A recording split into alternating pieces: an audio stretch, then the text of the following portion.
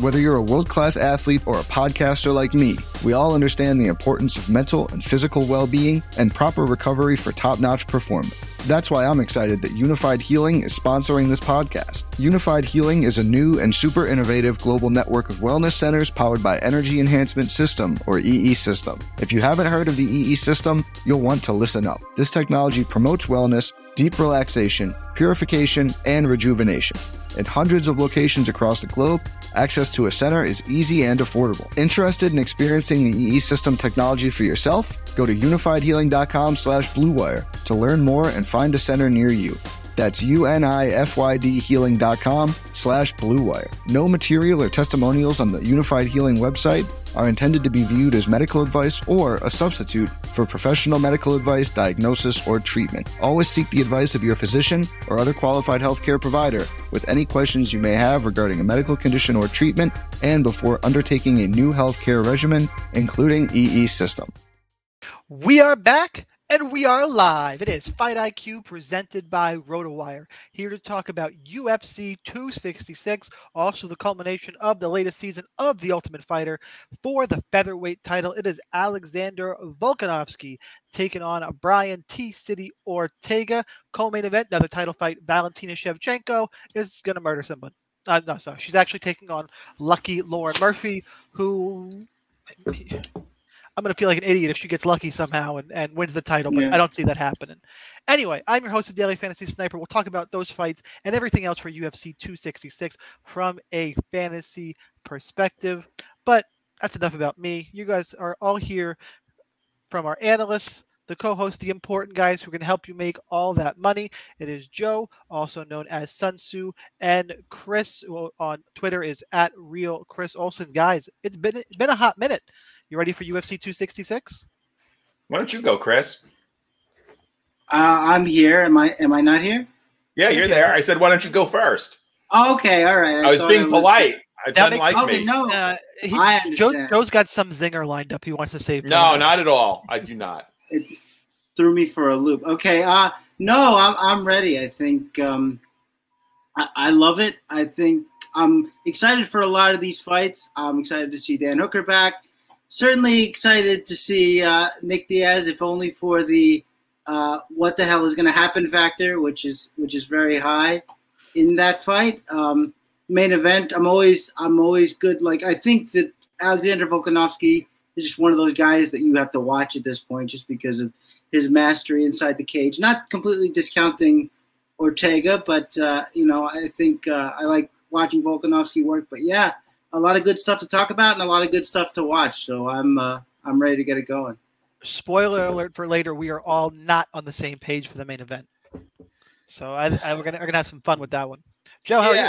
Yeah. So I'm probably the only one of the few people that could not give a flying F about the Diaz Lawler fight. But aside from that, I am cautiously looking forward to this card because I'm on a mini run at DK. Had a good week last week, had an okay week the week before, so I'm kind of on a 2-week run.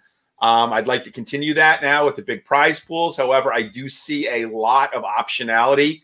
My good friend Brett Apley corrected me and said it's not variance. So I do see a lot of optionality and different ways to go. And I felt a lot more confident about my lineup creation last week than I feel this week.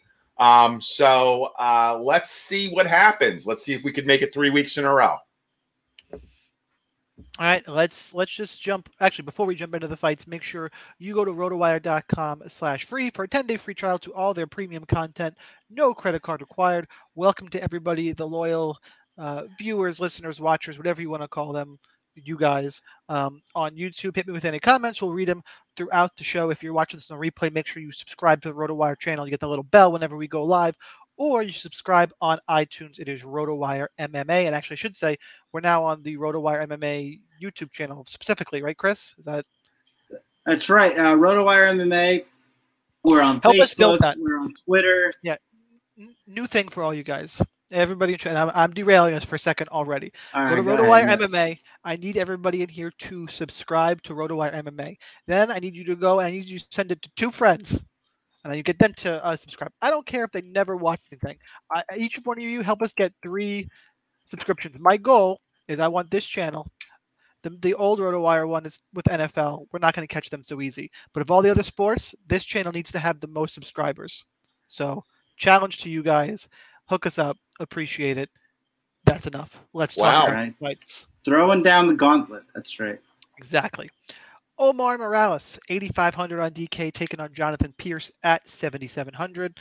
Line on this fight, Morales is the minus 158 favorite. The comeback on Pierce is plus 134. To me, there's a lot of good fights in this card for DFS. It could be a high-scoring night.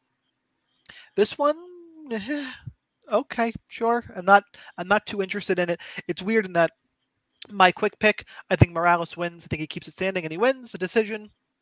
Pierce is probably the better DK play because if he wins, it's takedowns and submission. So it's one of those ones where I'm picking the favorite, but the dog's the better play just for pricing and upside. But Morales is my pick. I think he keeps it standing and wins a decision on the feet. Hang on, I want to do something specific here. So let's see. We got 13 fights in this card. So Chris, you're up first. Yes. Okay, well, I think I know what that's about, but we'll say that. I want to make sure Joe breaks down first the women's MMA title fight because I'm going to give him shit start this. Yeah. Well, we need his insight now more than ever on a fight like that.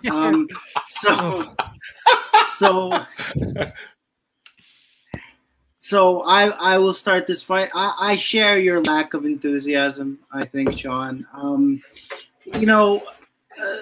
Omar Morales, I like him as sort of a slick kickboxer. Jonathan Pierce, didn't think much of him after he got trucked by Joe Lozon. He came out against Kai Kamaka, had a more wrestling-heavy attack, did well for him. Omar Morales hasn't really been taken down that much, so he's got a high takedown defense rate. He could be good on FanDuel. It should be noted that he hasn't faced a lot of committed wrestlers, but I still think Pierce is as hittable as we saw in that Joe Lozon fight. I just think that Kai Kamaka wasn't really the one to do it. I think that he got exposed pretty quickly after the debut there. So I'm gonna take Morales here. I think that he could be on the outside for a knockout, and Pierce could be on the outside for some wrestling points.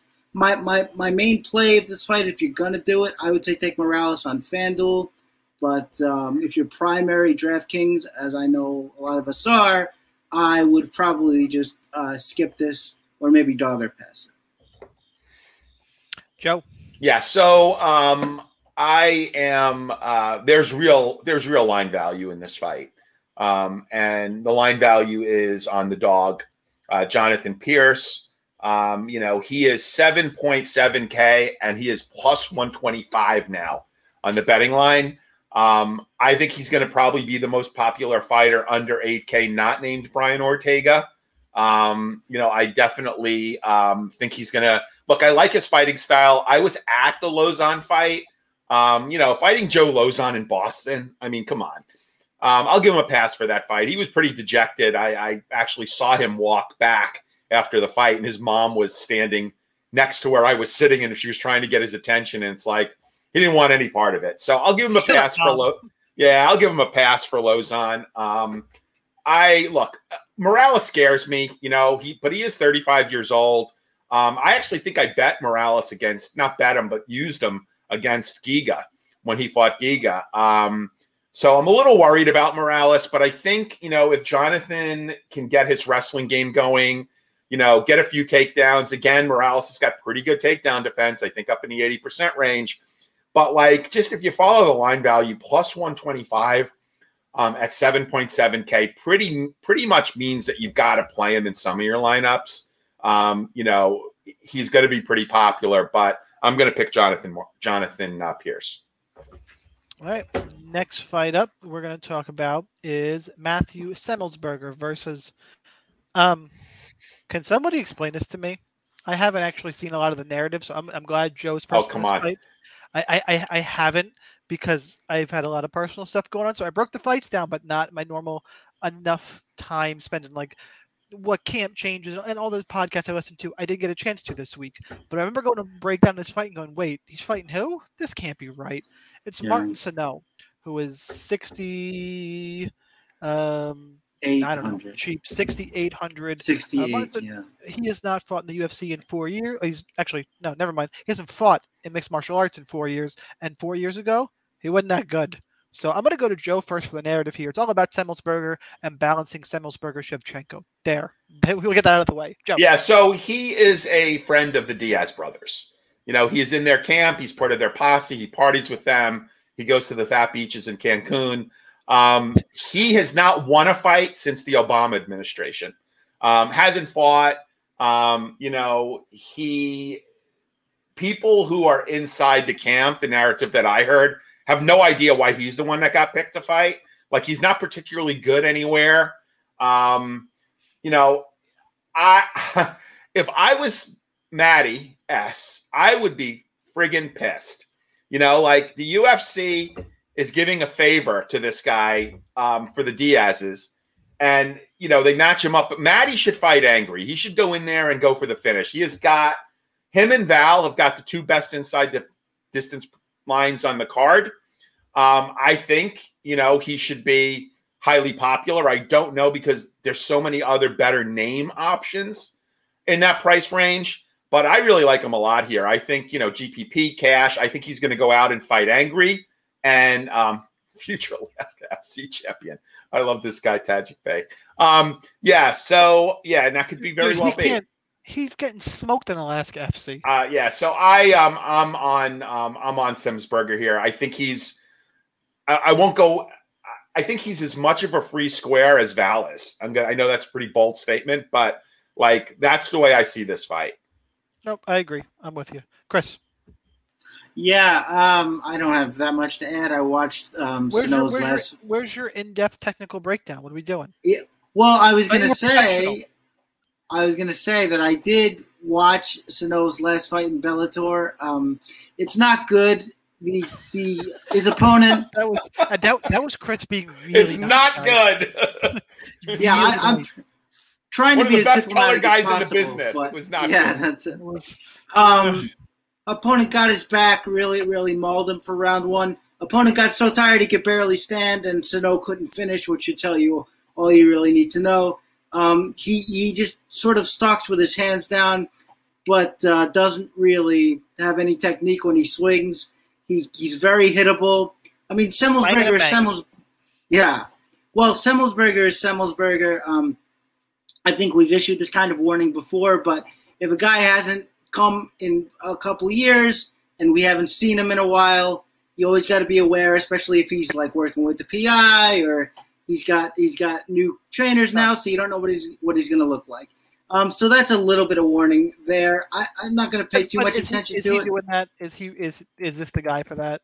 I don't know, but I mean, it is Matthew Semmelsberger, and it is 9,400 DK, and that's with a lot of options that we have here. So, it's kind of an odd thing. Like, is Matthew Semmelsberger warrant that? I mean, he got that quick finish over Jason Witt. Have we really seen enough dominance from him to warrant a 9,400? I mean, I think that's a legitimate question, at least. I think, I'm going to have some of him, of course, because I think Sano is liable to come out here and just get plastered. He gives me, it's funny, he's from the Diaz camp. He gives me very strong Chris Avila vibes, if we remember that name. That's when they were having, I think McGregor Diaz 2 it was. That was they put him on. Yeah. Yep. Yeah, they put him on there to fight the GOAT Artem Lobov, and Artem showed why he's one of the best in the world. But yeah, I think that I think Semmelsberger. Well, I had to keep it going. But I can't with that one. But so yeah, my pick is Semmelsberger. But I don't know what his ownership is going to be like. Maybe people won't want to pay up for him. Maybe they will because they've seen Sano or lack thereof. But if you wanted to fade him and look elsewhere up the card, I couldn't hate you for it. But there is that possibility for big points here. So Semelsberger is the pick, but just be careful. All right, we spent way too much time on that fight. Let's talk about. We certainly did. Let's talk about Nick Maximoff at 8,000 taking on late replacement Cody Brundage at 7,700. That's why Maximoff should be moderately more expensive. You're saving about $500 off the sticker for his late replacement. Maximoff is a minus 130 favorite. Come back on Brundage is plus 112. Fight does not go to decision, minus 150. It's interesting. It's two grapplers, and who's the better guy? It's funny. MMA Twitter. You have to know the landscape of MMA Twitter sometime to judge ownership.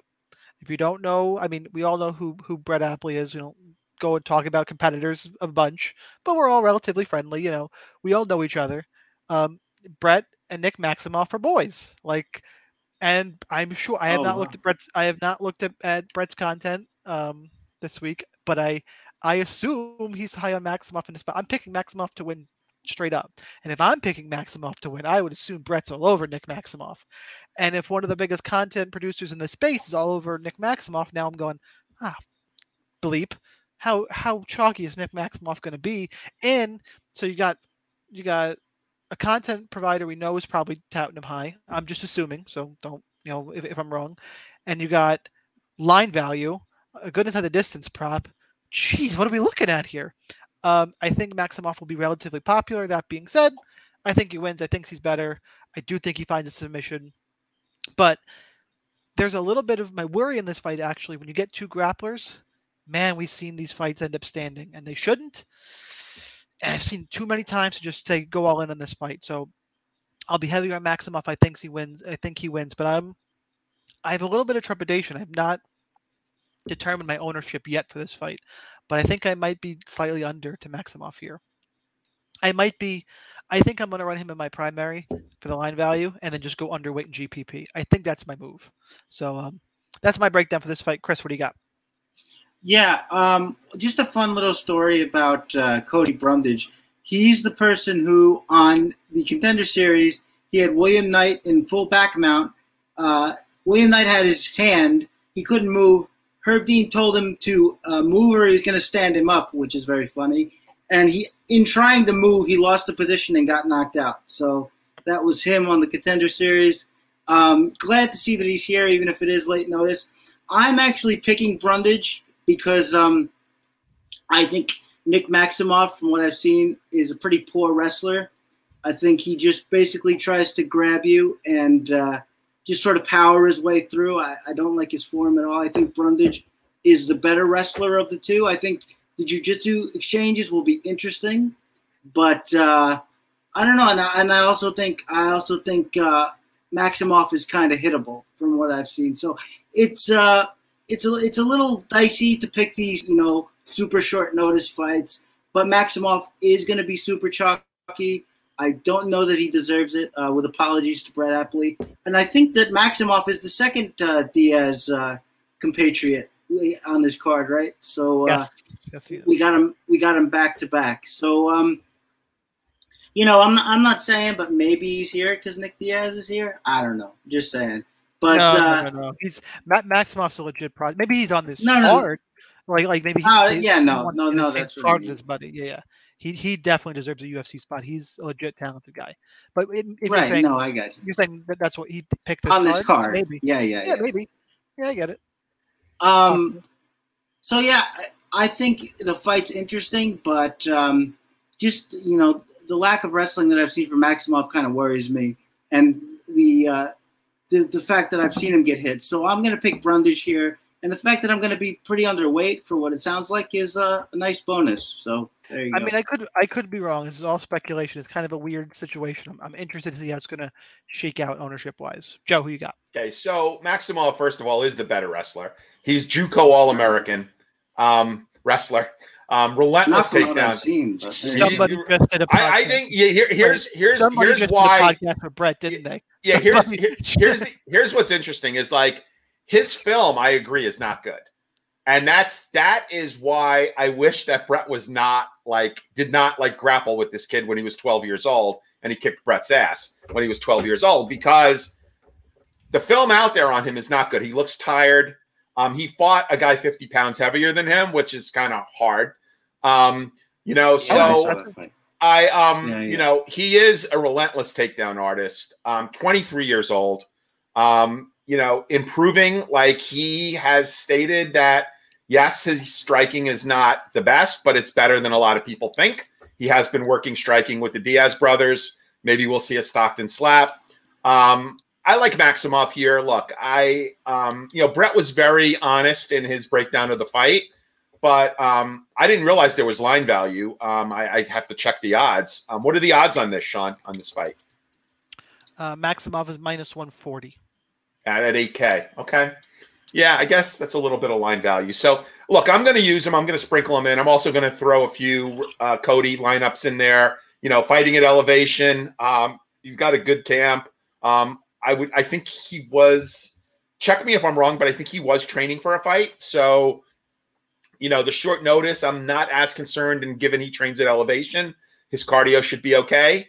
I'm really curious to see how this guy looks in the UFC, Maximov. So, look, I'm going to have both sides of this fight, but I'm going to pick Maximov as the winner.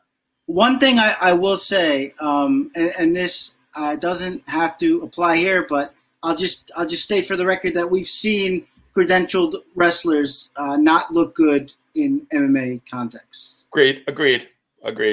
What? We've never seen that. That's crazy. Moving on without any rebuttal from you, it's Talia Santos at 7,800. No, sorry, I read the wrong one. I skipped a fight. Back up. Is Jalen Turner at 7,800.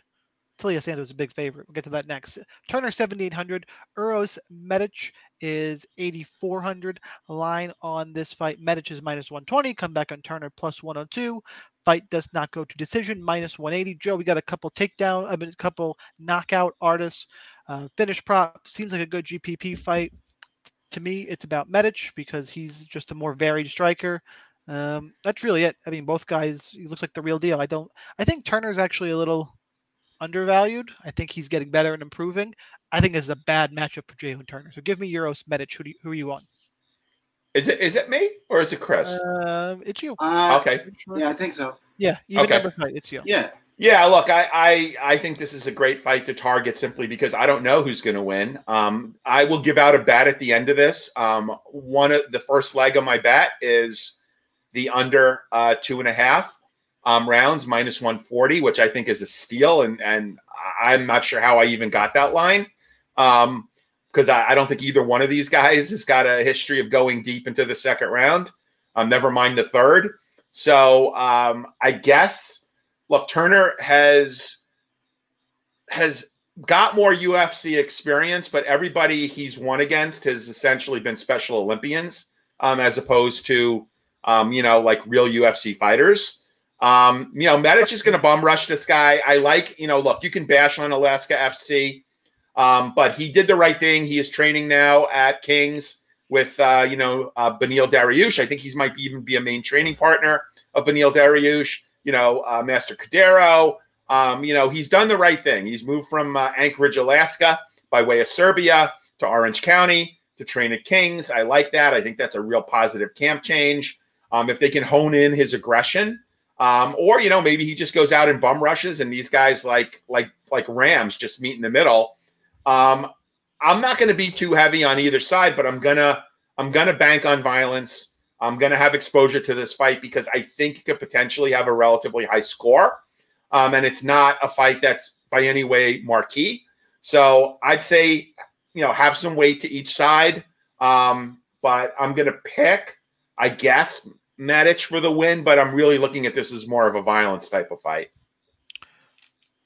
Chris, who you got? So I would agree with that last part, and for that reason, I would say, I would be very heavy on this fight because I think literally two of their fights combined have gone to the cards. I think Medic has never gone to decision, and Turner has never gone to decision in a win, and only twice in a loss. So I think this fight finishes inside the distance. You can find this fight, and if you go on rotowire.com to find my bets for this week, plug. I think I saw it at William Hill for less than minus 200, minus 187. So for me, that's really good inside the distance for two guys who finish inside the distance. As far as the pick goes, I'm picking Turner. A couple reasons. One is a 6-inch reach advantage, which I think is going to play pretty heavy here. The other thing is I've never seen Medic face somebody who is going to hit him back and not just wilt when he rushes after them. Certainly, Alon Cruz didn't have anything for him. In fact, I think he actually shut out Alon Cruz. I don't think Alon Cruz landed a significant strike. And Jalen Turner is going to stay in there. We saw him stay in there with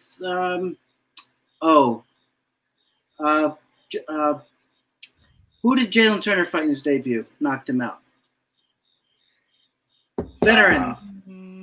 Hang on, I gotta pull it up. I don't remember. Knocked out Tyron Vicente Luque. Vicente Luque, that's right. And Luque knocked him out at the end of the round, but he was hanging in there for most of that fight. I think it's going to be really that is how Luque fights, though. Luque makes anybody look good. Yeah, Luque, you're right. It's time to go to war. I love Luque. Sure, but I just don't think that Medic has really faced any resistance like the kind he's going to face now, and I want to see what happens when he has to take a big shot back. What's going to happen? Is he going to fold? Is he going to weather it? How's he going to look? I think he's been out of the first round once, so that's interesting if the fight gets extended in some way. Again, I would have pretty much like 100% exposure to this because I think it finishes inside the distance. But I think Turner is the guy here. He's a prospect I liked ever since he came in. Hasn't always gone his way, but and as Joe said, hasn't beaten, I should say, many good fighters. But yeah, I think Medic needs this test, and I'm going to see if he can pass it. So my pick is Turner. All right, next fight. Yep. Oh, I just lost the page. There we go. And now it's Talia. I think it's Talia, right? Talia Santos, 9,300. Taking on Roxanne Modafferi at 6,900. Line on this fight. Talia's minus 405. Roxy's plus 320. I know we like to hate on Roxy. I have a few things to point out here. Talia Santos is a minus 400 favorite. Talia Santos has lost to Mara Romero Barella. You can tell me Roxanne Modafferi. Well, that was before Barella self-destructed, in all fairness. Yeah, fair, but I mean, still, like, she lost that fight, and she was submitted in that fight, if I remember right. She got armbarred. You tell me Roxy can't find an armbar?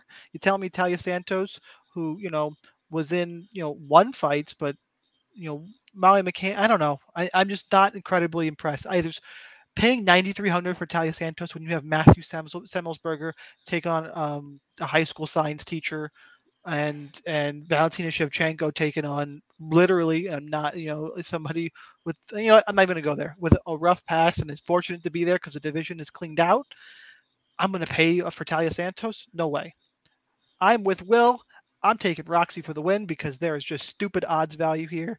I think, look, if they end up on the ground, I don't think Talia Santos is she that good to keep this standing for 3 rounds? At some point, she's going to shoot an instinctive takedown. And on the ground, Roxy's legit. It's what Roxy loves to do is BJJ.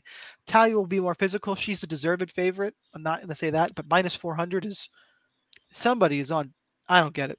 Don't get it. So I'll take Roxy. She's really good cash game play, I think. Chris, who you got? So I get it. I think Santos is a deserving big favorite here. I love her. Minus 400 though? Yeah, you know what? You know what it is? Roxy, if she can't get takedown, she doesn't win fights. That's basically how it goes. And I don't see her, like, she's been doing strength training. They always bring that up. I don't see her being able to out-physical pretty much any fighter in this division. I remember in the Jennifer Maia fight, I think a lot of people liked her in that Maia fight, but Maia, she could not get Maia to the floor. Maia just pieced her up. And if she can't get Talia Santos to the floor, it's just not going to be good. Her janky striking, her janky boxing is not gonna last her very long. And I think that, look, when we've seen her put on her back, it's not like she's a dynamo from bottom position. That's not really where she does her best work. So I really think that it's got to be really specific context where Roxy wins this fight. Like if she could try to push her up against the cage and get takedowns, but like she's really gonna have to keep this close, like really a sloppy fight for 3 rounds, and she could do that. But I just think Santos has way too many advantages here. Roxy needs a really specific fight to win, and I just don't think she gets it. So my pick is Santos. I think she could do some bad things to Roxy here. I just don't see it. If you like that dog play, go for it. Obviously, I'm never going to talk anybody out of a dog play, but I just don't see it in this case. So my pick is Santos, and maybe Joe will back you up here. Well, I'm not. I mean, I did take Roxy straight up. Joe, pick aside, is this price reasonable to you? Well, I mean, no. I mean, and here's the thing: I really, really want to believe Sean because I have far more Roxy. Like I've only built 12 lineups, and I have far more Roxy than I'm actually comfortable with because 6.9K opens up a world of possibilities. Now, I am very concerned. Like I love Roxy; she is one of the most unathletic fighters in the UFC. Coming off of torn meniscus, which is why she canceled this fight prior. Great jiu-jitsu. Does she have one more surprise in her? She is the queen of dog plays, right? So I am going to have some exposure to Roxy. I am going to be very, very underweight to Taila Santos. Like there's just too much else I like. And for that reason, she might be a good punt. But I'm not going to have a lot of her. However, I've got to actually pick Santos. I got to side with Chris here. I mean, I want, though, Sean, I want you to be right. Let me just put that on the table. I know it sounds like I'm hedging, but I want you to be right. I want you to be right because I will be very happy. I'm having a hard time. Like if she wasn't 39 years old and coming off a torn meniscus, I'd feel a lot better. I mean, she always wears like pads during the best of times. I'm really curious to see, how many pads she goes into the ring with, at this point. So, I just think athletic, speed, power. I think Santos has got an edge. Roxy has got smarts, good fight IQ. Does she have enough for one more? I hope she does. I don't think she does, but I've got far more Roxy than I'm comfortable with. So I really want Sean to be right here. I'm all about it. I love it. All right, next fight up, we're going to go with Chris Daukaus, 8,800, taking on Shamil Abdurakhimov at 7,400. Line on this fight, Daukaus is minus 205, Shamil plus 170. I'm all about Daukaus. I think Daukaus is the real deal. He's kind of swayed me a little bit, especially in this fight. I think his movement, fast hands will do him wonders, and I've always been on the side that Shamil Abdurakhimov is kind of a fraud, and just heavyweight's kind of shallow. It just is. So I think Daukaus wins this fight. How much of him do I play in this spot? I don't know because Abdurakhimov has the tendency to just suck the scoring out of fights. So I like Daukaus, but I don't know if I'm going to be, even for a heavyweight fight, I'm going to be in love with the scoring potential here. Who's first? I think, Joe, you're first for this one. Yeah, by the way, I don't know if you guys had heard. I know, Sean, you said you've been kind of off of social media, so you don't get all the narrative, but Shamil has not fought in 2 years, has withdrawn from 5 fights. He has essentially handed over his endorsement deal to Carl Roberson, who also has withdrawn from quite a few fights. And the endorsement deal that he had was with the Catholic Church. So Roberson is now the new poster child for the rhythm method. For the rhythm method, because he's so good at pulling out that he is now the poster boy for the rhythm method, and he is going to be sponsored by the Catholic Church. So anyway, 40 years old. Address your letters to Joe. 40 years old, pulled out of five fights in the last 2 years. Look, if this was vintage Shamil, I would give him a chance here. I mean, I think he could grapple Daukaus a bit. Daukaus at heavyweight, somebody said it last night, speed really kills at heavyweight. And I think Daukaus is going to have such a speed advantage here. I think, Shamil's only chance is to wrestle. I mean, look, this is a guy that was beating Derek Lewis. I mean, not too long ago was beating Derek Lewis until he wasn't. Beat Martin Tibura. I mean, talk about, fighting better competition.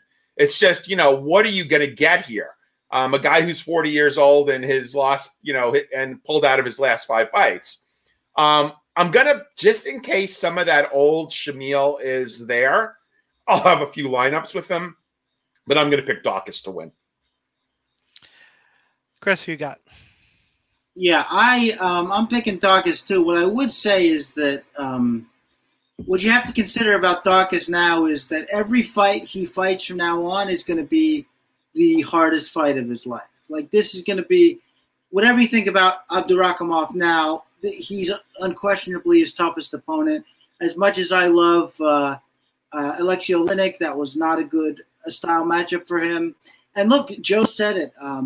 The fast hands and power has just been a killer for Daukaus right now. I actually think Shamil moves pretty well for a bigger heavyweight. He's not the lumbering guy you might think of at heavyweight, but his wrestling is bad.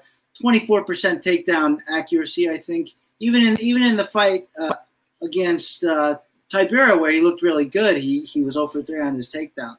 So I just think that the hands of Daukaus are going to be too much again, especially a guy like Shamil, who likes to get in there and throw big wild shots in the pocket. I just think it's not going to go too well for him. As Joe said, 2 years off, 40 years old now, everything all in.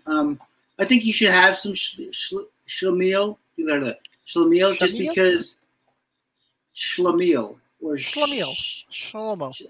I like it, yeah. Just because, again, like, eventually Chris Daukaus is going to hit a stumbling block here. He's not all he does is box and is quick, which can get you very far at heavyweight, but eventually it's going to run into a stumbling block. I don't think it's here. If you do, then I would advise to go for it. But I think Daukaus gets his 4th stoppage by strikes in 4 fights. So I'm this just in. Chris says if you think a fighter's going to lose, play the other guy. Yeah, this is why we're here. Some hard hitting commentary. I am here to dish out the pearls of wisdom. Well, dish out some pearls of wisdom. Actually, this would be a good one for Joe, who can take us all through the New Zealand and German passport systems, as Dan Hooker's 8,700 taking on Nasrat Haqparast at 7,500. Line of the fight, Hooker's -140. Nasrat is +120. Both guys visa issues. Both guys got here. Both guys made weight, made championship weight, by the way. So professionals there. I will say, I know Hooker's been up against some top competition and has fallen short. I think he's still very, very good, and I've always been down on Nasrat Haqparast. I cleaned up when Drew Dober knocked him out. I think Dan Hooker's going to knock him out too. I like Dan Hooker in this spot. I'm not in the Nasrat train. Guys, yes, he looks like Kelvin Gastelum. Ooh, okay, I'm done with it.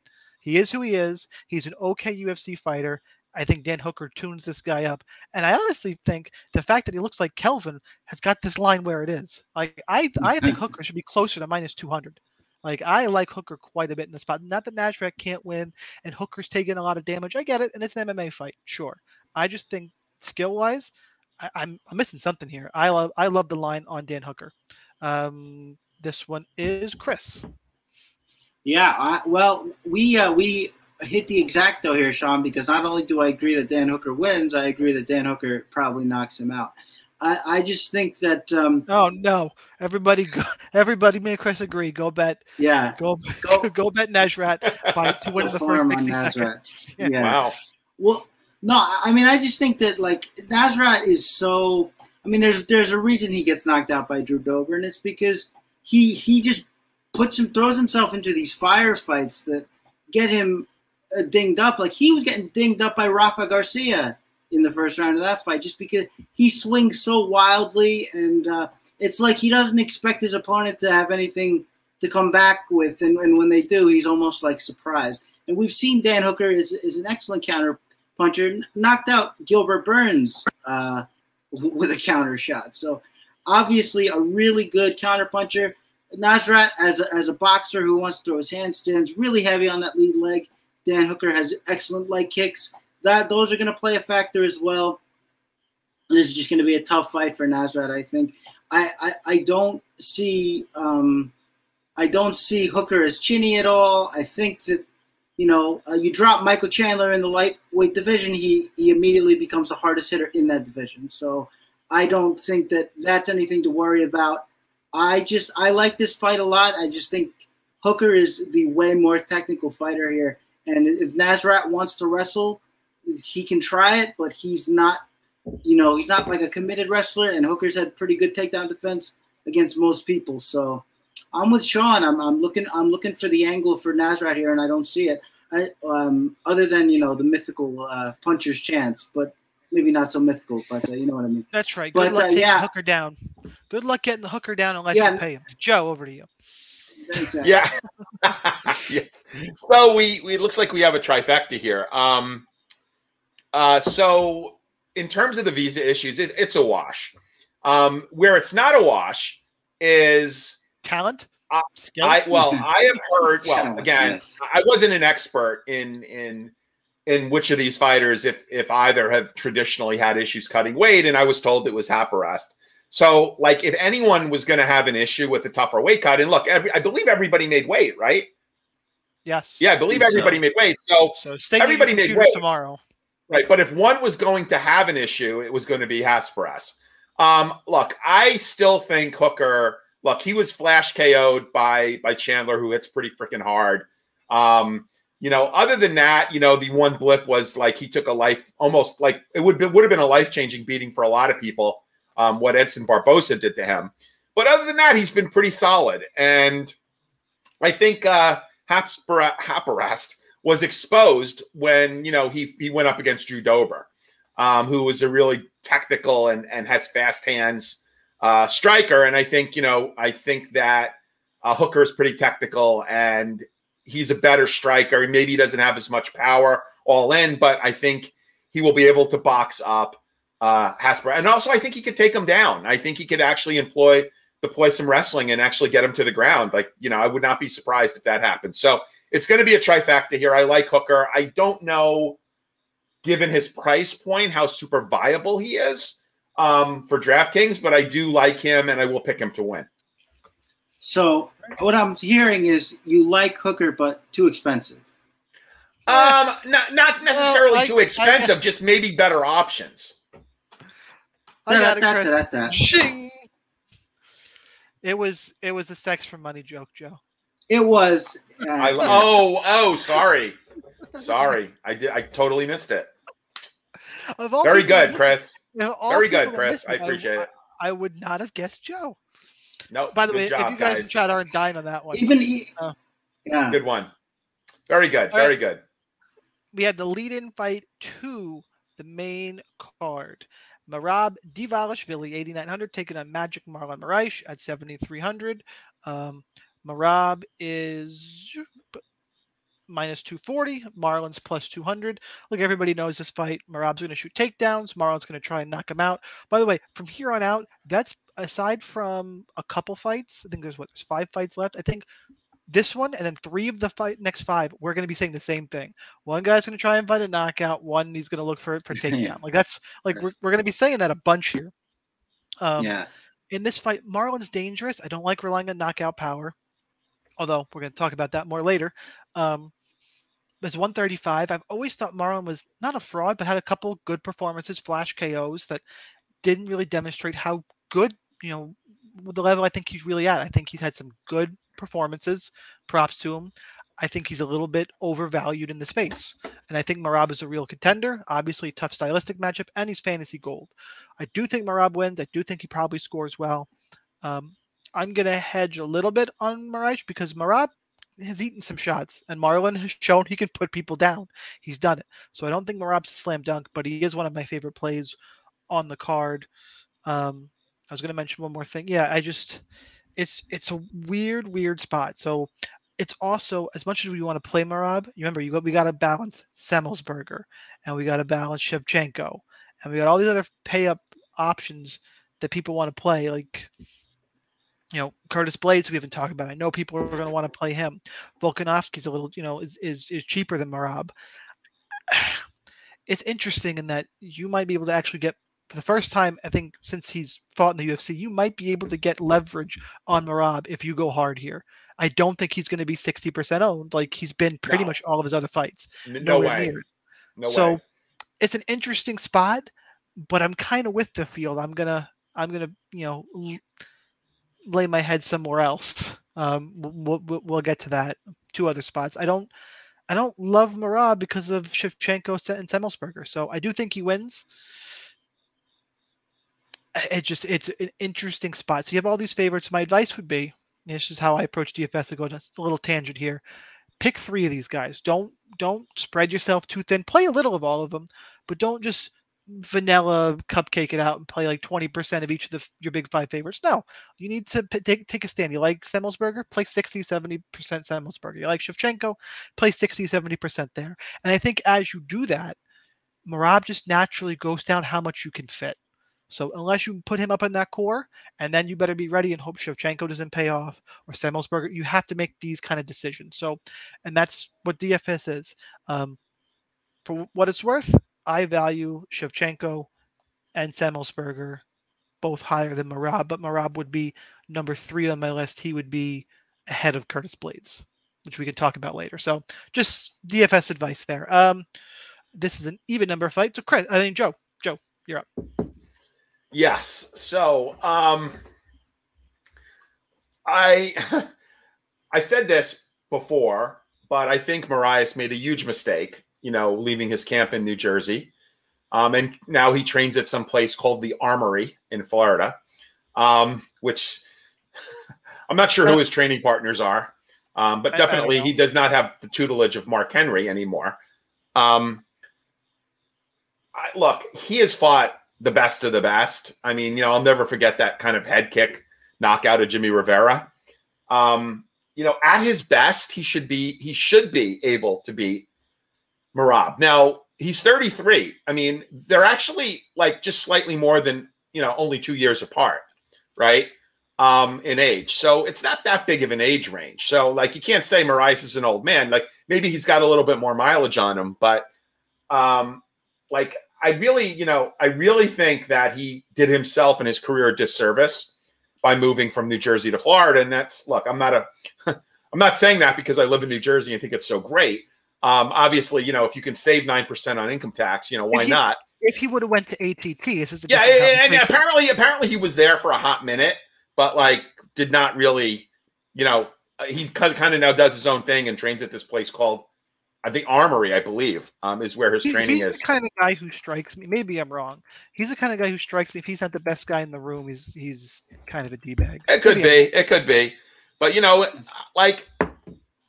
I am surprised that, no one is picking him. Literally no one is picking him. Because I looked at him and I'm like, yes, Merab is DraftKings Gold, right? He's a relentless chain wrestler, but he's not a finisher, right? We know that.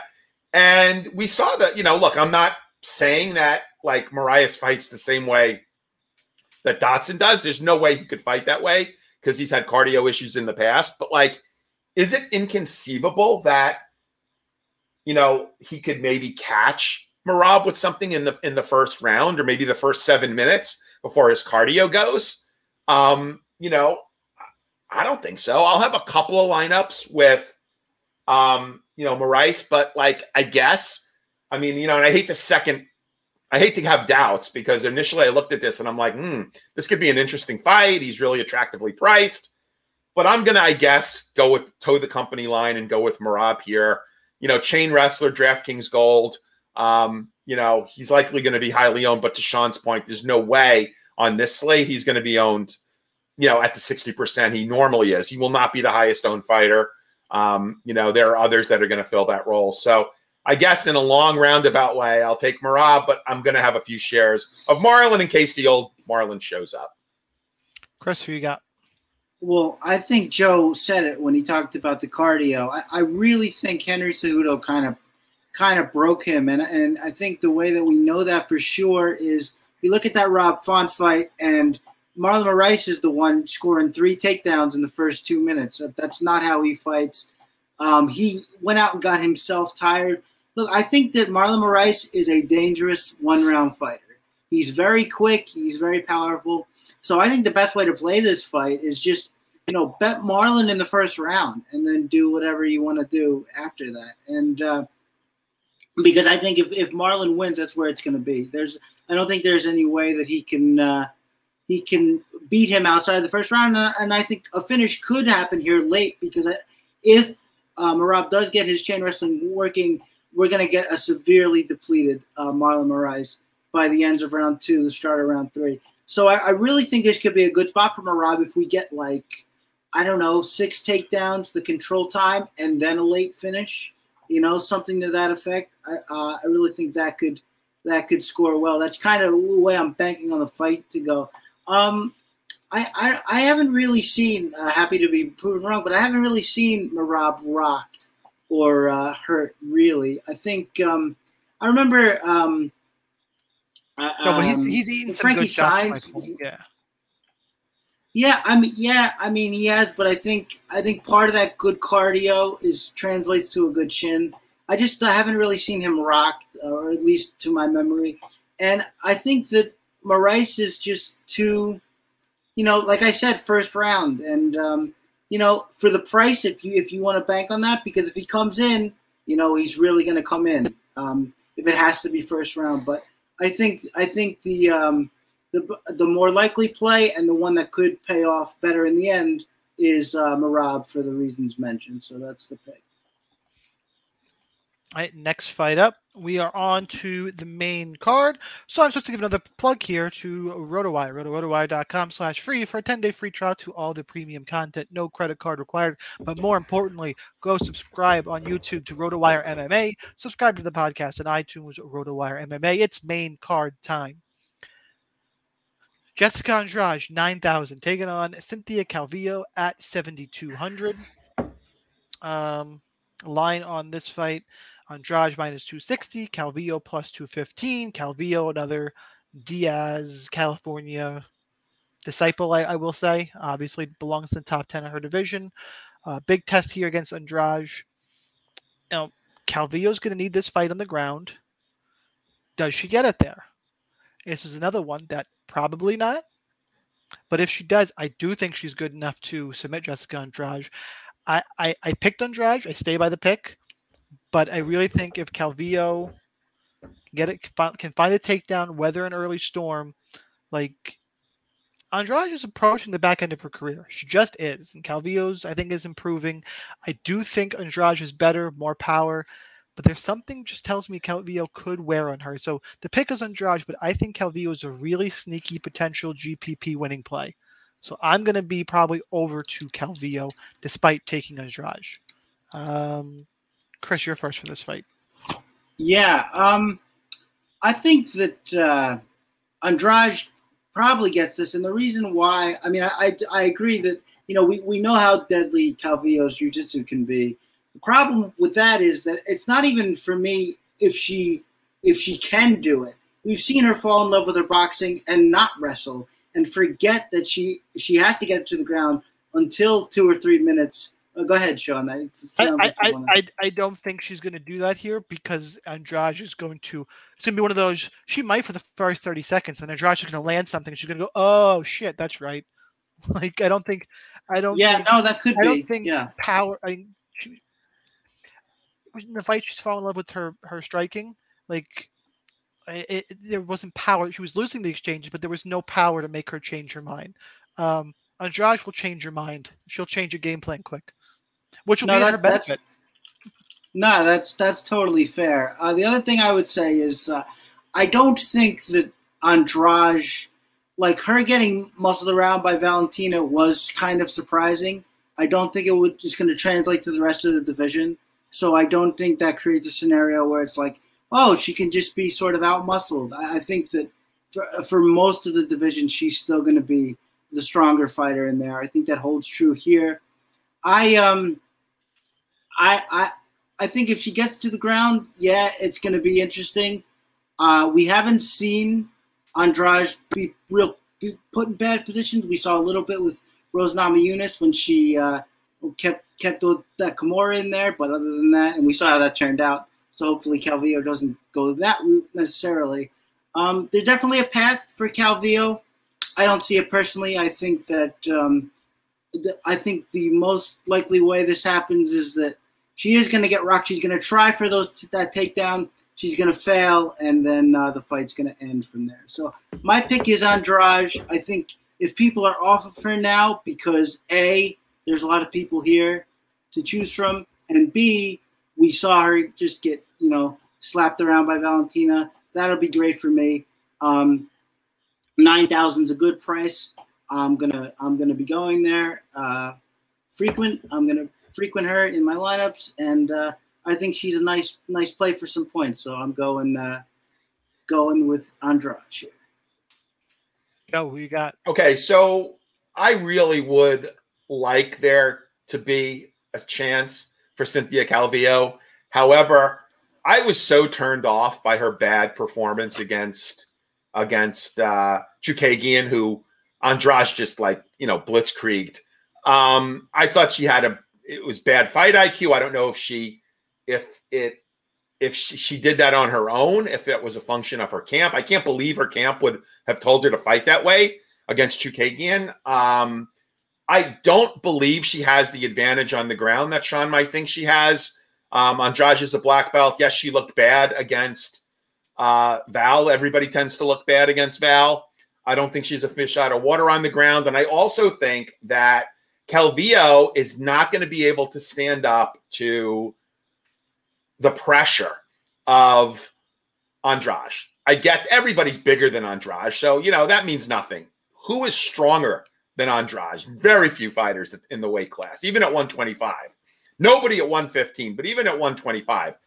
So I don't know how Calvillo wins this fight. I see her either going for a takedown and getting pieced up, or just moving and fighting off her back foot and running, being on her motor the entire 15 minutes, which is not going to be a good look for the judges.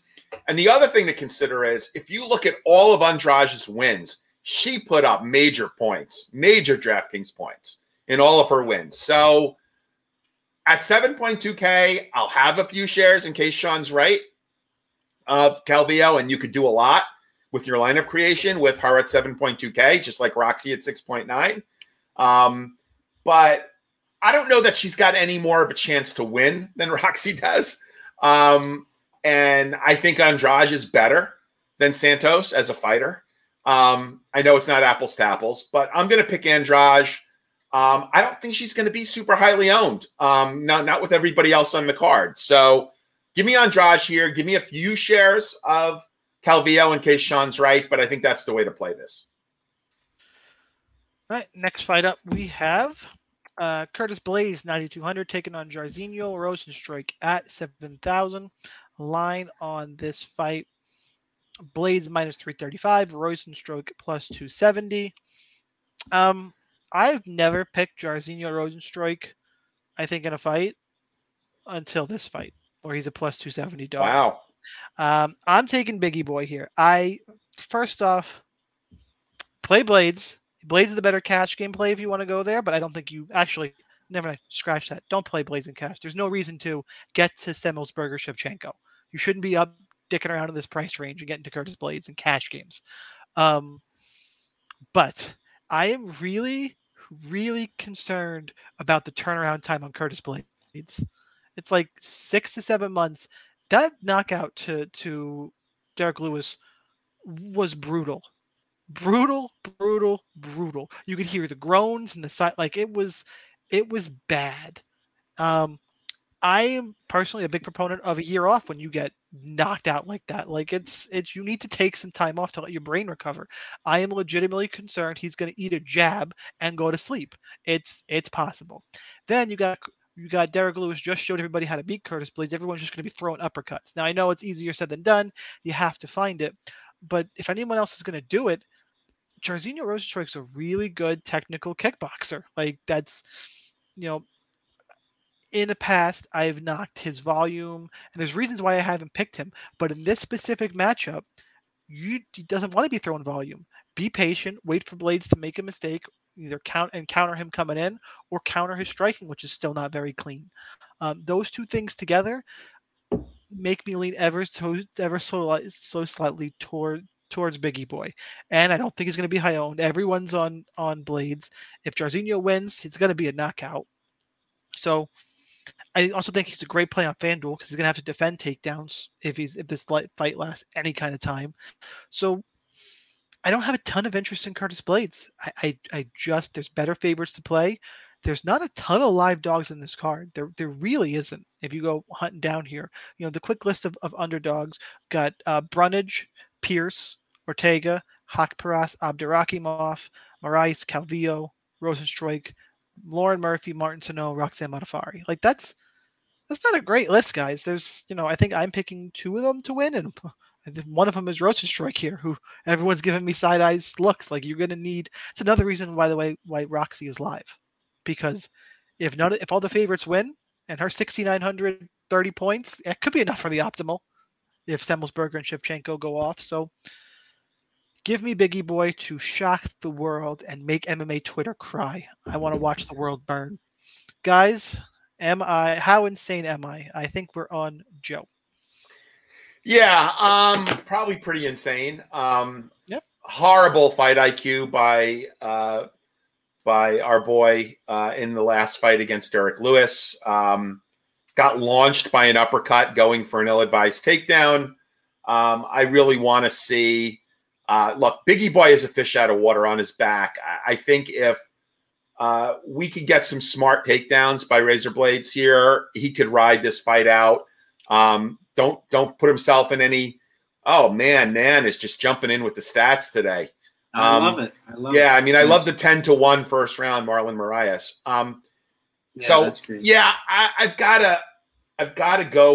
I've got to give Blades another shot here. I mean, he really killed a lot of people's nights with that last performance against Derek Lewis. But he puts up monster numbers when he wins. Another fighter that puts up monster numbers. I'm not sure. I don't think I'm going to be over market. I don't know what his ownership is yet. I haven't looked at ownerships, but I'll probably be right at to slightly below market on Blades, and I'll take a couple of stabs at Rozenstruik just because he does have that rocket power, that one-touch power that few fighters have in case, Blades decides to, lower his fight IQ again. So give me Blades, take a few shots in GPPs of Rozenstruik, but I really, again, I'm not sure what's next for Blades if he loses this fight. I mean, what do you do? Put him up against Aspinall? I mean, I don't know. Anyway, give me Blades here. That's probably the fight, actually. Yeah.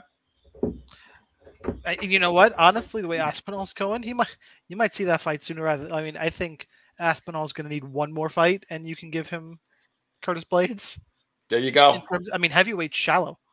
I think he needs one more. So anyway, Chris, who you got?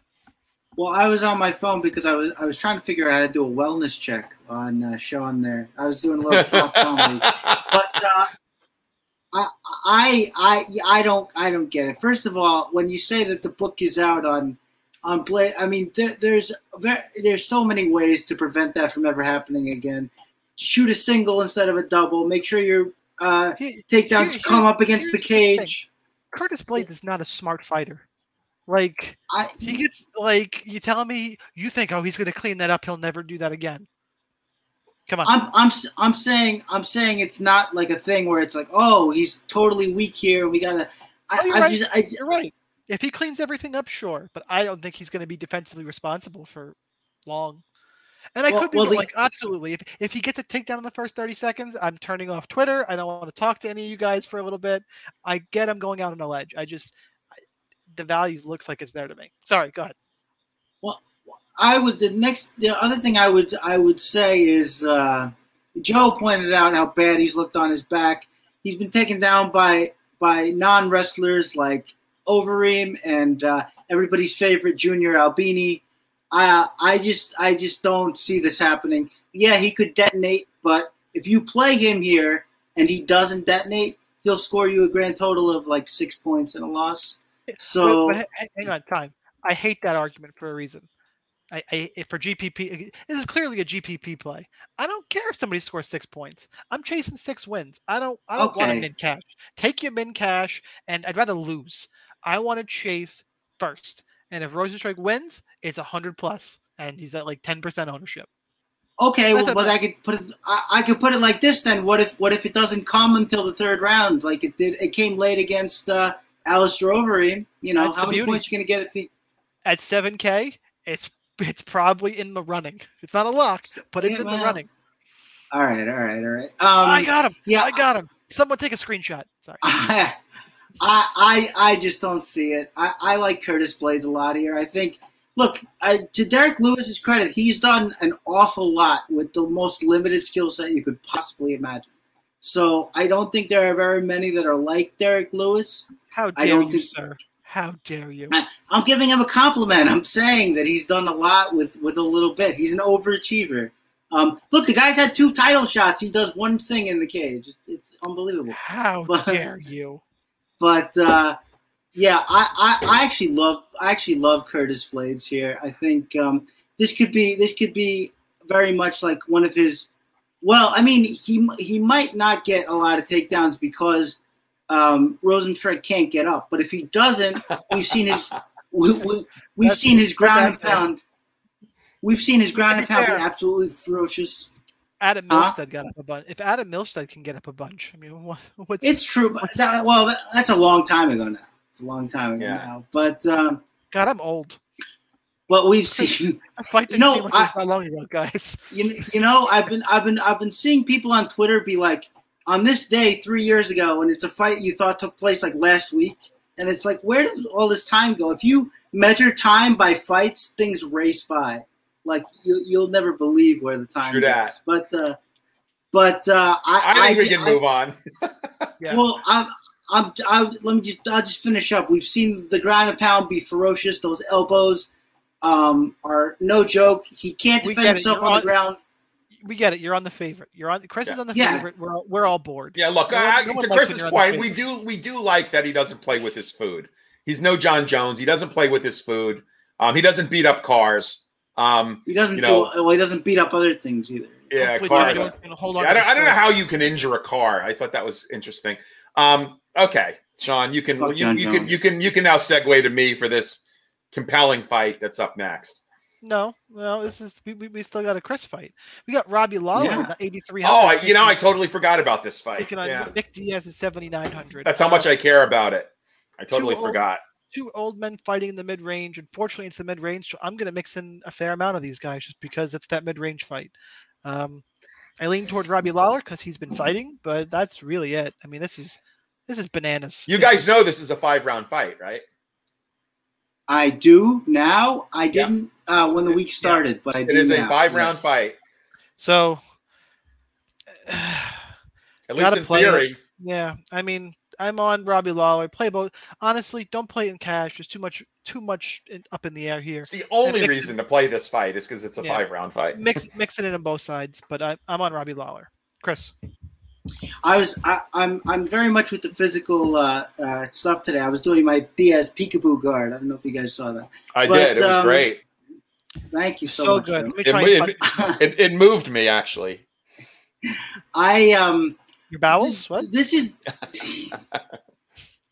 the weirdest fight in the world to call. You have one guy, you know what he's been doing, but it's not great, and then we have which is an understatement.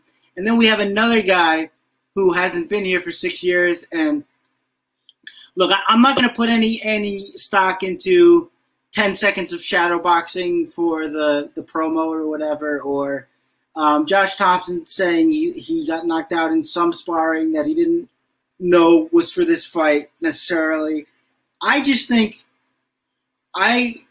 for some reason, and this doesn't make a ton of sense, I think I know what Diaz is going to do more than I know what Robbie Lawler is doing.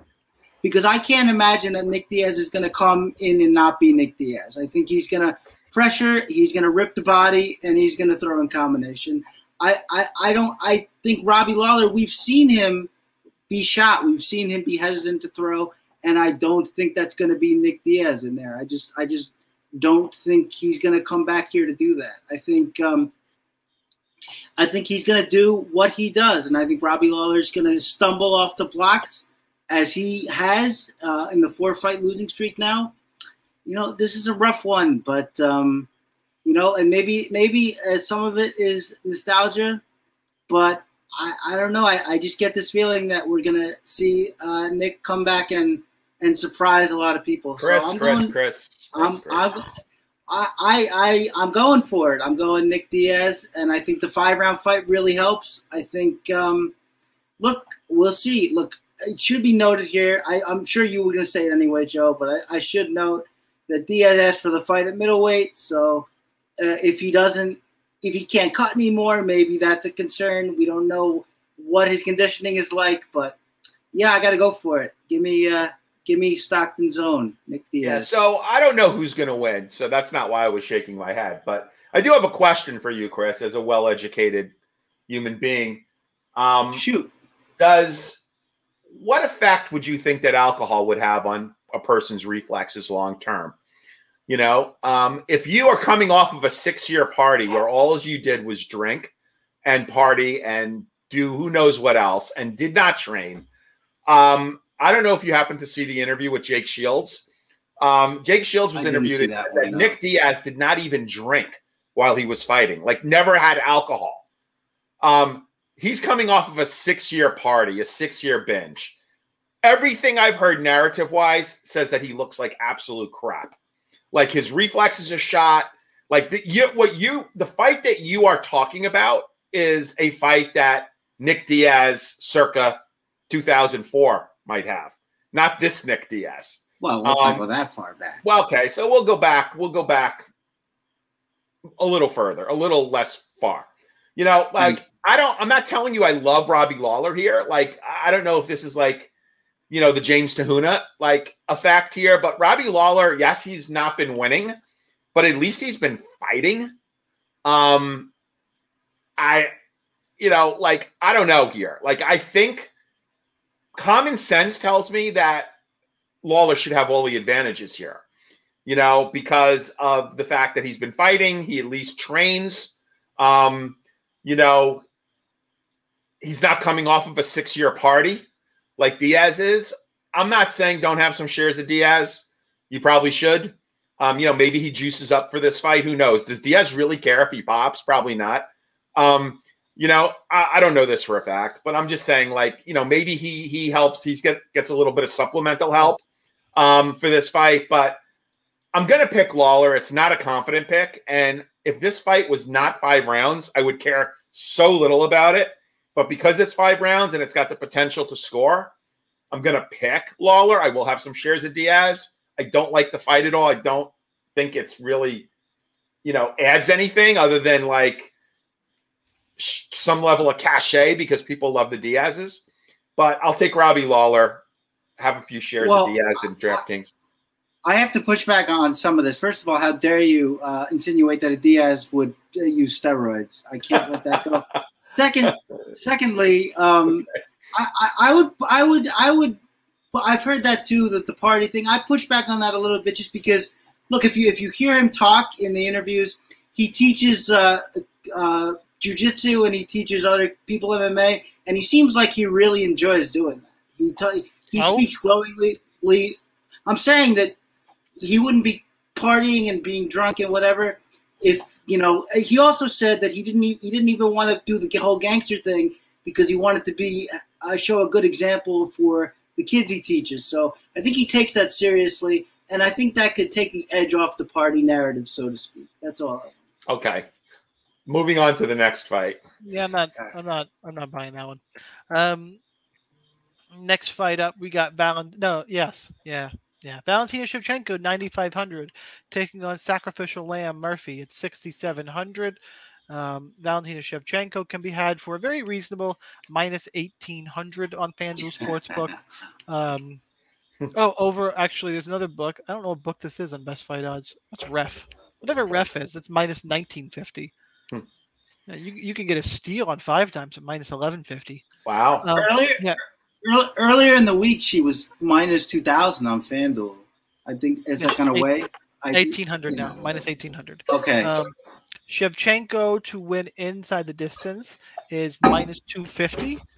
That's ridiculous. Yeah, Joe, break this down. Does anybody want to see a dead body? This has got to be Murphy's. This is one of the most fortuitous routes to a title fight, and it just shows you how desperate they are to give fodder to Valentina. Murphy probably lost two of her last 5 fights. Not probably, she did. Okay, so I was being kind. She lost to Andrea KGB Lee. She lost to JoJo. Yeah, she lost 2 of her last 5 fights. So she's got the judges in her pocket. The good news is if you're a DFS player, and I mentioned this on Alpha, is that Murphy is tough. I don't believe she's ever been finished. Not to say that I am betting that Val finishes this fight, but maybe she does it late. So I could see her taking a Priscilla Cacha beating for like 3 to 4 rounds, and then Val finishes her, which could be really good scoring-wise for DraftKings. The worst thing that could happen here is that, Val gets a finish at 3 minutes and 59 seconds. So you don't of the first round. So you don't get the bonus, right? And she is not going to be optimal. So I really do think that Val could really win this however and almost whenever she wants. But if she decides to actually not go for a quick finish, she could just put some volume up on Murphy. And that's why I think Val is pretty much a lock in cash, and should also be pretty heavily owned in GPPs. So there's really not much to say. I really don't give Murphy much of a chance here. I mean, I guess Val could, trip on her way into the octagon, and hurt herself, or, something freaky can happen. We've seen it before, but I don't think it's going to come from a punch or a kick, or I don't think it's going to come from Murphy. I think, Val would have to essentially beat herself in order for this, to not go her way. So give me Val here. It's not the best kept secret in the world, but lock her up in cash. Try to figure out how you can play her as much as you can in GPPs. It's not going to be easy unless you go to a punt like a Roxy or a Calvillo.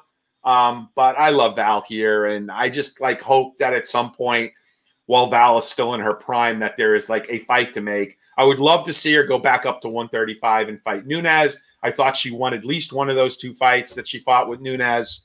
I want to see a trilogy. I have no interest in the trilogy, but I do. Chris. Well, I think you have to do a trilogy just because there's no one for nobody else woman to fight right now. So why not do it? And I agree with Sean. This narrative that Valentina clearly won that fight is very weird to me. I don't think that's accurate. What I would say about this fight, though, is we've seen Valentina really. I mean, she knows she has a strength advantage. She uses her wrestling a lot now. Now that could lead to a truckload of points if she goes the route of really blasting the opponent on the ground, or it could lead to some moderate scores. Before the 2 big ones recently, we have 86, we have 74, and then we have 107. So, I don't think these huge scores should be taken for granted.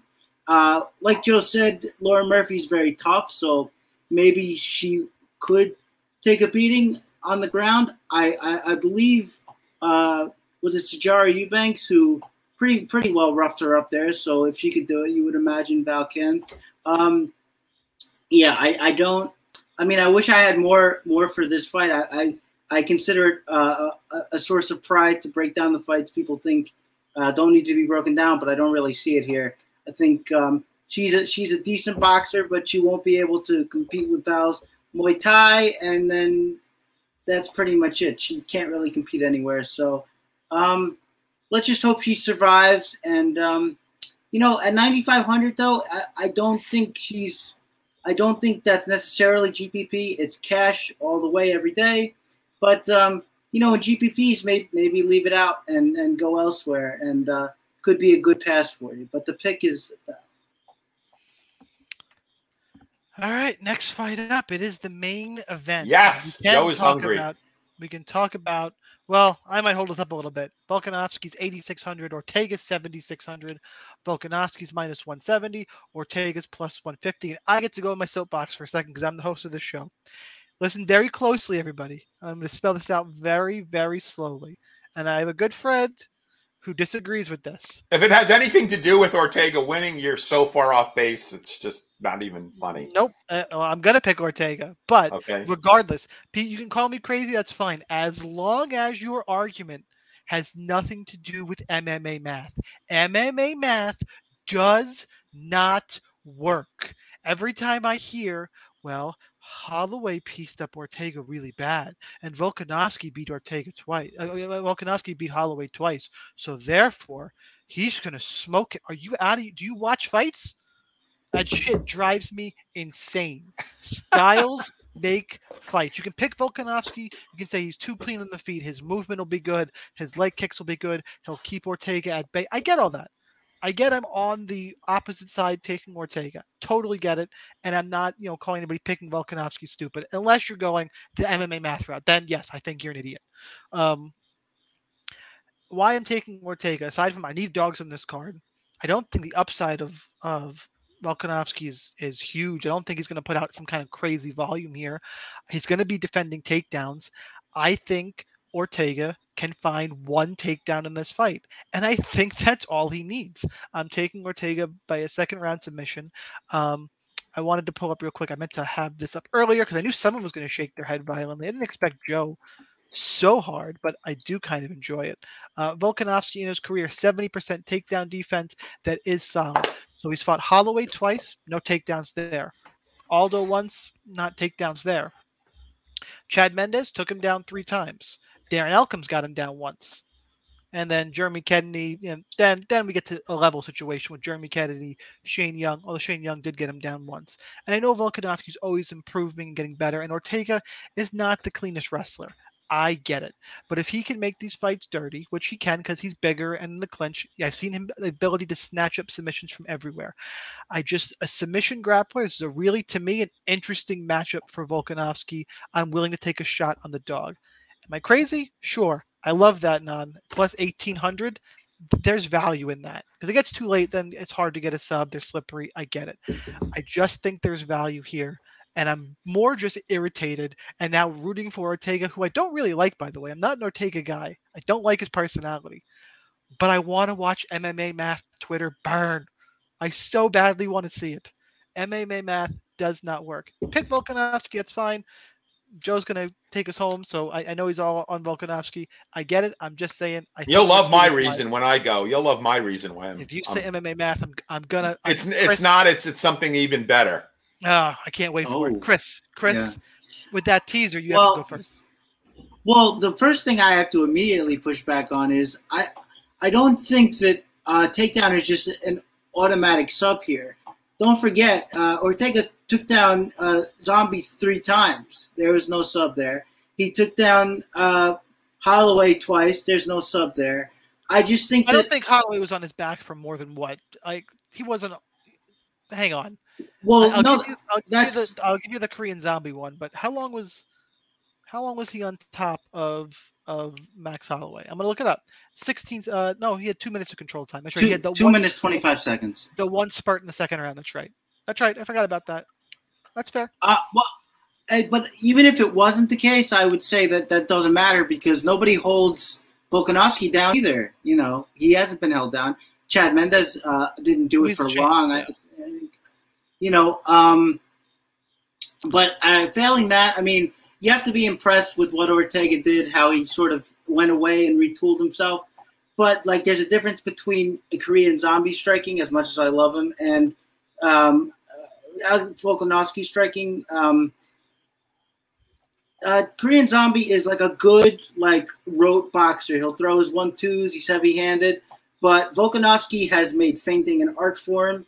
He freezes his opponents. He's just so tricky. I think he's one of the best pure strikers in MMA. He has to be. And I just don't think Ortega, who's been a good striker for a year and a half, is going to be is going to be able to compete with that. And so when you say, oh, that's where I come down with, oh, he's going to take him down. Well, even if he gets him down, I don't think it's an automatic sub. In fact, I think if a sub does happen here, it's more likely to come from a front headlock than it is a takedown and like a back take or something like that. So the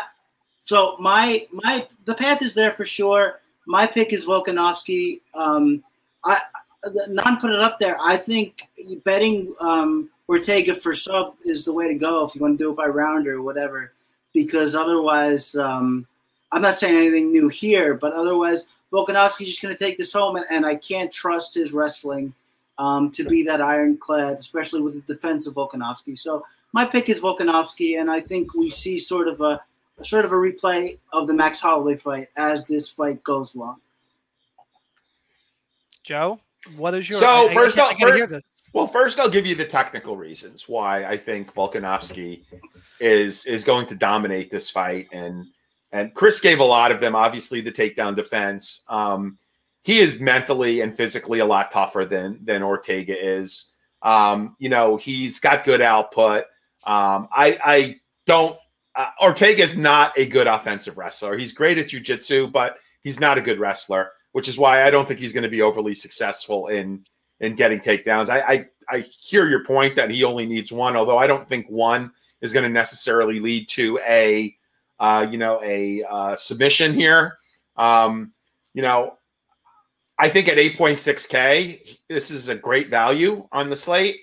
I'm going to have a lot of him. I'll have a lineup or two with Ortega. He's actually not my favorite play under 8K. But I will tell you the main reason why I am fading Ortega. And this is narrative that is tried and true over the course of time in MMA. And no, it's not MMA math. I do not like to bet or support MMA fighters who have hot girlfriends. I knew it was going to be the reason why this is, let's just play this back a bit. So Ortega, it's 5 a.m. He needs to get up and train. He looks over, and who's in bed with him? Tracy Cortez. Do you friggin' get up and go out and train? No effing way. I want to know what Tracy Cortez's takedown defense is with Brian Ortega. Anyway, I don't think that Brian Ortega is going to have the mental and physical toughness to stand up to. He might have his moments in the fight. Oh, and let's go back to this quote-unquote revolutionary new Brian Ortega in striking against Korean Zombie. Korean Zombie looked like crap in that fight. He did not look good. He did not look himself. I don't know if he had an injury going into that fight. That was not the Korean Zombie that we all know and love that showed up against Brian Ortega. I think he made Ortega look a lot better than Ortega actually should have in that fight. So all the pundits saying, wow, look at his striking. It's revolutionary. The narrative on Brian Ortega is that he's always been a lazy fighter. He's put kind of more into his partying and his image than his training in his career. Look, I'm sure he's a nice guy who was able to land Tracy Cortez. But if I looked that good, I probably wouldn't train that much either. I like Volkanovski here. I think he's great value at 8.6K. I don't think this is going to be a particularly difficult fight for him as someone who's fought Max Holloway twice. And there is maybe your slight lead into MMA math. He's fought Max Holloway twice and survived. I certainly think he could survive Brian Ortega. I love that it's 5 rounds. I like him to get a later finish in this fight. Give me Volkanovski all day, every day. Have a few shares of Ortega in GPPs. And now I think we need to go to our hot takes. Hot takes the last time I'll mention it, guys, because I know Joe's hungry. Make sure you go to rotowire.com/free for 10-day free trial to all the premium content. No credit card required. Give us your hot takes. And I promised everyone a bet. I don't know how hot this take is going to be, but if it's not a hot take, I love this bet. I've actually shared this with a couple people, and they immediately tailed me. Now, I don't want people to tail me unless you really like it, because I really do think this has got a great chance to cash. So this is a 3-leg parlay. And my first leg here is Medic Turner under 2.5 rounds, minus 140. I think this is a mistake, personally. I don't understand this number. I don't know why it's minus 140. These guys don't make it out of the second round, never mind into the third, right? I don't see that happening here. I love this play at minus 140. I may go back, and if this is still around, bet it straight. That's the first leg.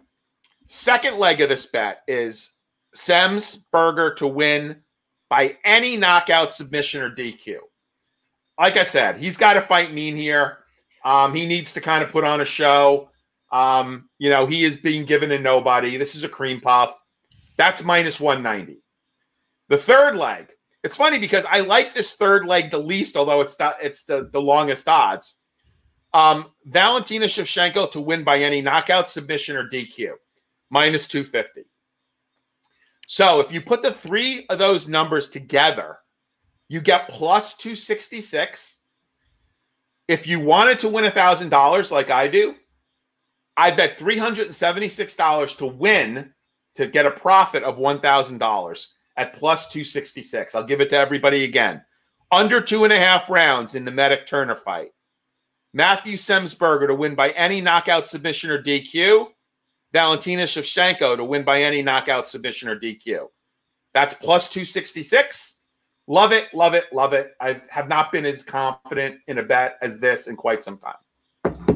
Yeah, I like that a bunch. I have to say I like the bet. We should talk later. Yep. Do I have one queued up for you? Krista, you got one? You got one? Yeah, I'm gonna do a finishers parlay, and maybe not the people you think. It's gonna be Dawkins. It's gonna be Dan Hooker. It's gonna be Curtis Blades, and it's gonna be Merab Dvalishvili. Wow. Four Merab too. That's right. 4 finishers. I don't know what that would pay. It's probably a lot. If you throw some money on it and get there, I only ask for 10%. I'm not greedy. Dude, you're in New Jersey. You can do this part. Yeah, I can't even bet. How dare you? That's how true. dare you? That's true. I could do that. Yeah. Okay. I am going to say that hot take. I want to be different. I wanted to say something around the Stars and Scrubs construction, but I'm not quite gonna go there. Let's say. Let me look in chat real quick while I'm thinking. Anybody got? Come on, chat. Hook me up today. Come on, hot takes. Nan always has a good hot take. Yeah, what's going on, guys? Nan's been posting them throughout the day. Yeah, why don't you string some of his props together, and that would give you a really good return. Yeah, really. I am going to go with. I don't think it's a hot take. No. Wait, are these? Hang on. Are these real? Are these real things? Is Dr. Point for grabbing the fence? No. The fence? No. No. You have to understand that Nan has an IQ that exceeds ours combined. I just didn't know. I mean, there's a. How dare you, Joe? I is smart. All right. Hot take. So Joe can go eat. I'm gonna copy on Chris here. I'm gonna throw together 3 guys I think finish, and I'm gonna straddle Joe. I think give me euros. We're gonna do it live real quick.